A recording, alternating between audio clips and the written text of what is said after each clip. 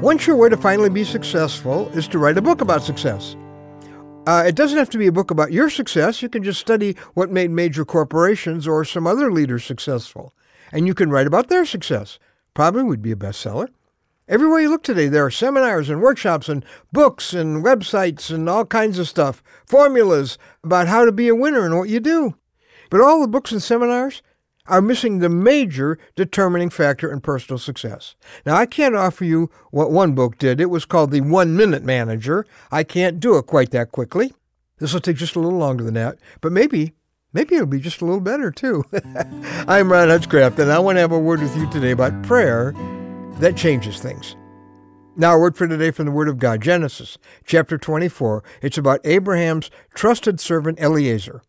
Now, he's gotten to be an old man, and so is Abraham, and he gets his biggest assignment, which is to go find Isaac, who in a sense is almost like the prince of what will one day be Israel. They've got this great family, this great little empire they've built. Well, the prince needs a princess. He needs a wife.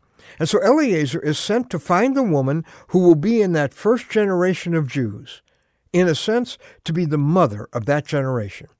And of course, Eliezer wants to succeed. So he goes back to the land from which Abraham came so he can get a believing wife for Isaac. And here's how the Bible describes his prayer.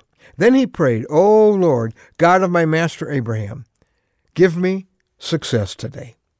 Now, we know that he really meant that prayer because after he got the success and found Rebekah and did a bang-up job of getting his goal accomplished, here's what it says: I bowed down and worshiped the Lord.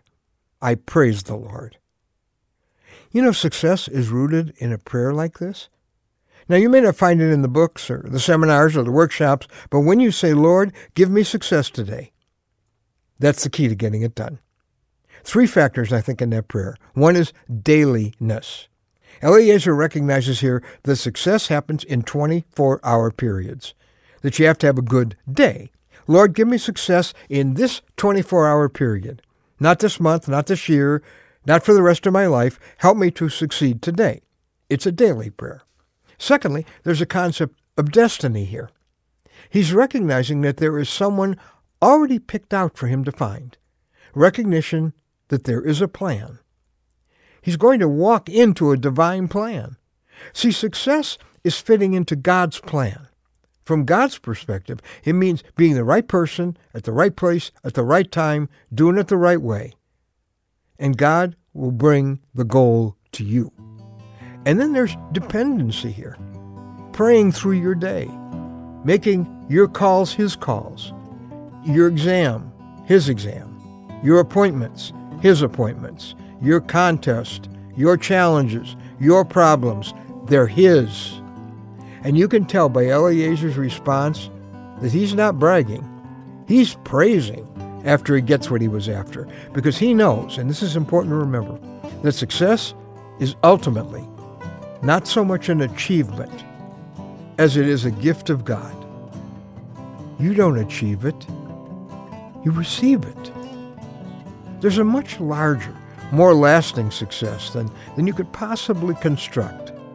Ultimately, your success is not the result of your degree or your plan or your intelligence or your hard work.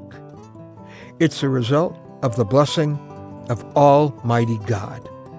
Those few minutes in the morning when you say, "Oh Lord, give me success today."